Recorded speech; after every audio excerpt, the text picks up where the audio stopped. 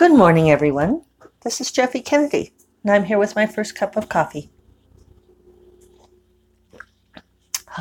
which is so good.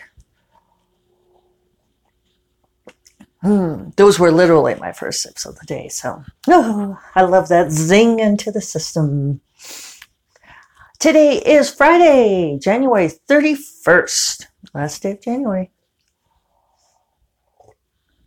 But that's okay. The year isn't racing by or anything like that.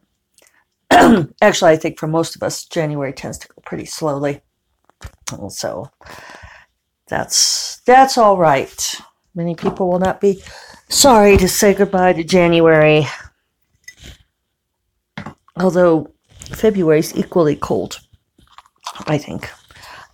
I love that Dar Williams song, February. If you don't know it, you should give it a listen. I'll put a link in the show notes. My favorite part is where she says, he says, there's a crocus, and I said, what's a crocus? And he says, it's a flower. And I tried to remember, but I said, what's a flower? And he said, I still love you.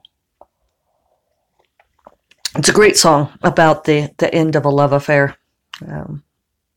She's an exquisite songwriter anyway. So here we are.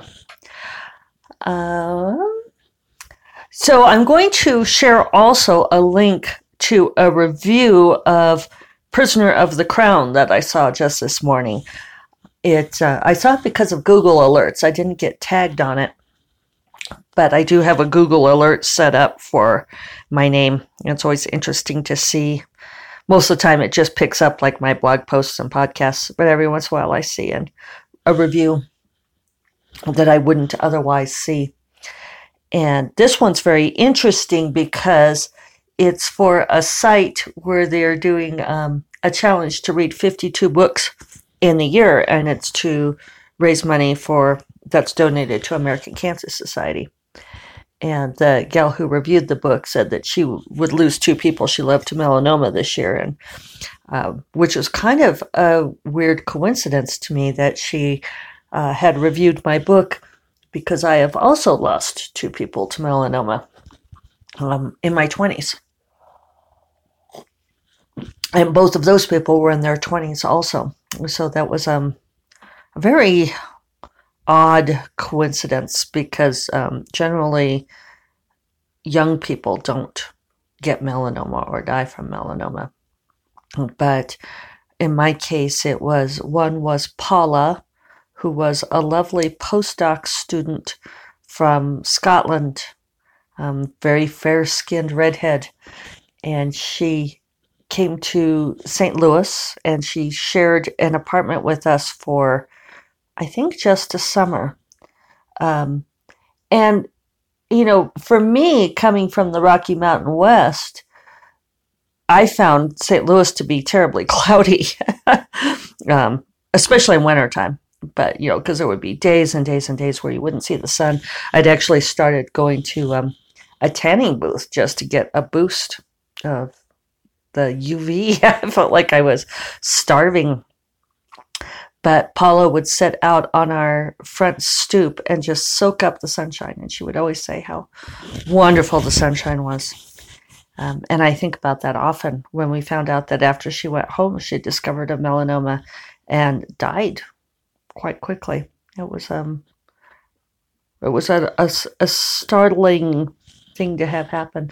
And when I've told people the story, they've told me that she almost certainly, melanomas develop earlier in life than that. And so it probably wasn't from sitting in the sun in St. Louis, but I always think of that.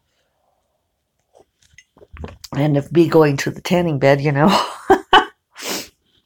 alas.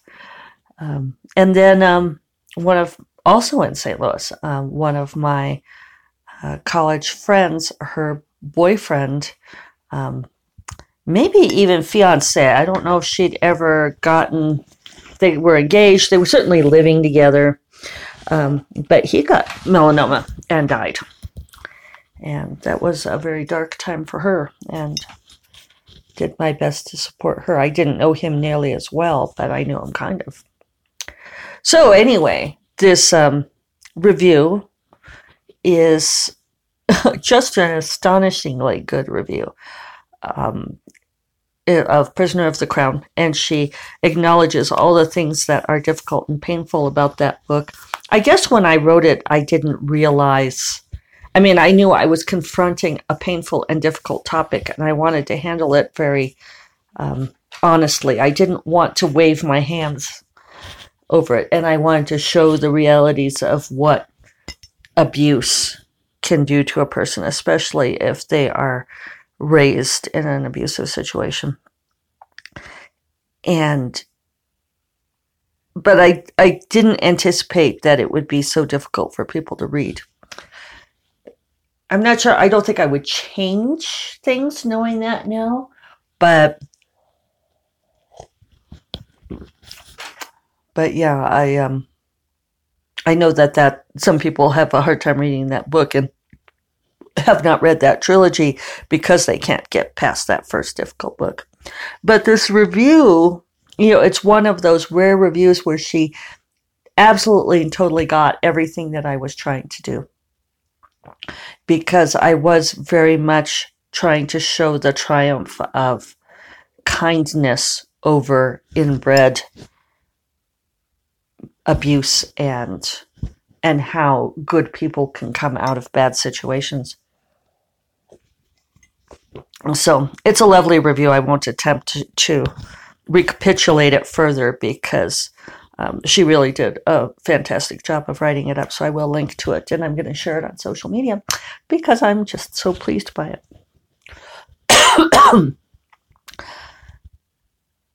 So one of the other things I was thinking about is I got an email encouraging me to come to a conference, a reader conference that I have been to before. The gal organizing it is someone I've always liked. And as I said, I've been to the conference. And she was sending the email to a bunch of people hoping to get on our schedules for next year. And the thing is that, and she has in the email, she bullet points, and she says how much the author registration is. And she says that she cannot cover expenses for anyone and that she's sorry, but that's how it is. So not only do authors have to pay their own travel and all expenses, but authors have to register for the conference. And the registration fee is higher than for a reader. And she put on there, she put in parentheses, I know this is a deal breaker for some. And it is a deal breaker for me. I used to go to conferences like that, and I just won't do it anymore.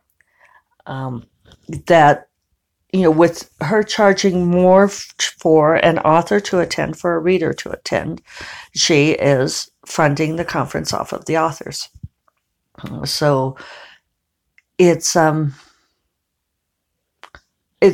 principle of the thing bothers me deeply, that the authors who are the content, who are the reason for readers to attend the conference, are the ones who are also paying for the conference, or at least paying a larger share for the conference. I know that it's entirely possible to run a conference or a convention, con, whatever. I'm not sure if there's a fundamental difference between a conference and a convention. I guess I could look it up, but I don't care that much. But I know that it's entirely possible to run a con, we'll just call it a con, by not requiring your authors to pay more than the readers or pay a registration at all, because I go to them. Most science fiction and fantasy conventions comp the author's registration. Sometimes they'll even offer a little bit for travel, or they'll offer an honorarium. They do what they can. But their financial structure is set up so that the convention is run off of money, paid by registrants, and the authors are not expected to be both content and the there's probably a good word for what I want, but I'm getting a little brain dead from doing these page proofs. Not expect to be carrying the bulk of the financial support for the event. And then there are certainly ones where they not only comp registration, but they pay your travel and pay you an honorarium. So I know it can be done, and I understand that she feels like that's how she needs to run this one. And she is by far not the only one, because there's a number of, especially romance cons, that are run this way. And, I guess, if they can keep doing it that way, great. I do feel like this is something that has come about as a result of self-publishing. I've talked about this some before. And that's nothing against the self-publishers, because I self-publish myself. That self-publishing authors were looking for opportunities to reach readers, and so they're willing to invest in those kinds of promo opportunities. So it created an almost parasitic community, feeding off of that willingness. And I just feel like it's not something that authors should be expected to do. It comes back to, it's funny that this is, oft cited in science fiction and fantasy, which is Yogg's law that money should flow to the writer, and that romance does not have an equivalent. And why? Why don't we have that equivalent? But if you take that as a fundamental for all things, that money should flow to the writer, not away from the writer, then a lot of the things that are taken as business as usual in the romance world, they violate that law. And I would love to see that change. We're facing a lot of upheaval in the romance community right now, changing a lot of the ways that we talk about romance and talk about diversity within RWA and so forth. I think that we should reframe some of these things. I think that if it were up to me, I would say that, if there was some sort of system for saying what's a qualifying con, that you could not be a qualifying con if you are charging authors to attend. I think for very small cons, yeah, maybe the best you can do is comp their registration and hope, and you draw on your local population a lot, or you draw on people who are willing to pay the travel in order to go to a fun place, maybe. But you don't charge them to attend. I feel like that is just, that should be a rule. And I would really love it if we got all authors to observe that rule, that you do not pay registration to attend a con at which you are an author, where you are participating as an author. Sometimes we just go as readers, and that's fine. I've had friends do that before, say, well, I want to come and see you, so I'm going to come and hang out with you, and I'll just be a reader at the con. That's fine. Then you don't have to work, right? Because being on panels and, engaging with readers and all of that sort of thing is fun. Ideally it's fun, but it's also work, and it can be exhausting, and you're not home writing. So all of these things come into play. Assistant Corrine finished reading The Fiery Crown as we slept, as I slept. She was very funny because she texted me yesterday evening and said it was 2 a.m. there, and that she was on chapter 20 and she was going nuts wanting to know what happened, but that she couldn't focus her eyes anymore. So by the time I woke up this morning, she had finished the book. And she was sending me the Evil Jeffy hashtags. And it was really great. It was great hearing her comments. She was totally surprised by what happened in the book. And she said that there were twists and turns that she didn't see coming. And so that's awesome. That's the best. And so I'm terribly pleased about that. I'm excited for everyone to read this book. I hope that everybody likes it as much as she did.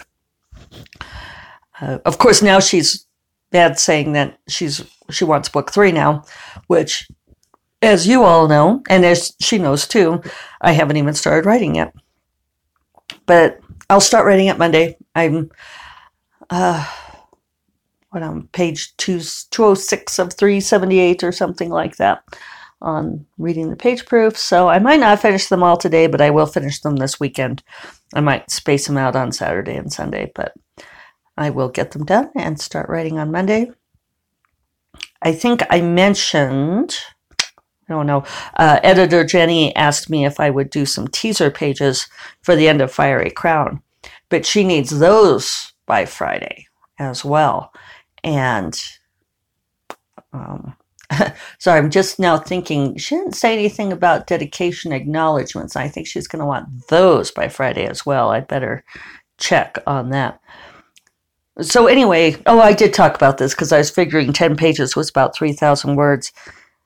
The problem won't be writing 3,000 words next week. It'll be settling in on the, if they're the right 3,000 words. But it reminded me that I don't know if any of you all used to do this or still do this. I actually still do this. But particularly when I was a younger reader, I remember from time to time doing like a page by page comparison. So I would like read the teaser chapter at the end of the book. And then when the sequel came out and I finally got to read it, I would do a page by page comparison of what they had in that teaser compared to what was in the final book. Did you guys do this? Part of it was because, especially when my brain was young and fresh, I had, I don't know if I'd call it an eidetic memory, but I do have a really good memory for words. And, like I can remember where the digital readers have screwed me up this way somewhat, but I used to be able to find a passage on a page because I would remember what the page looked like. So I could open a book and go find the passage I wanted because I would recognize that page. It does not work with digital readers, right? That was a handy skill too. But I started doing that because I remember it very clearly with an Anne McCaffrey book. And I don't recall exactly which, it might have been in the Dragon Riders of Pern books, but I'd, read the teaser chapter for the upcoming book that I was dying to get and wasn't out yet. And so I had read it a number of times. And when the book came out, I started reading it and I was like, wait, this doesn't match. So that's when I started what became kind of a lifelong study of comparing the teaser pages to the finished version of the pages. And they really do change. And in some cases, people have jumped a huge amount. What the teaser pages were ended up being several scenes in on the final book. And I would always be very interested in why the author ended up doing that. I'd noticed early on in the J.D. Robb series that, and I could grab the book off my shelf here, but I think I'm not going to. The very first In Death, Naked in Death, the teaser chapter at the end of that is actually for like the 4th book in. And I've always wondered about that, what happened there. Did Nora originally think it was going to go from that 1st to 4th book, and then she ended up writing a couple of books in between? Or was that just the one that was ready? It's just very interesting. So all of this is to say that I feel like I'm not going to obsess too much about the teaser pages being absolutely perfect final because, hey, me, Anne McCaffrey, Nora Roberts, who is J.D. Robb, in case you don't know. We are all sisters, right? If they could do it, I could do it. And with that, I'm going to get after my page proofs. First Cup of Coffee is part of the Frolic Media Podcast Network, and you can find more podcasts that you will love at frolic.media/podcasts. And I hope you all have a wonderful weekend, and I will talk to you on Monday in February 2020. You all take care. Bye-bye.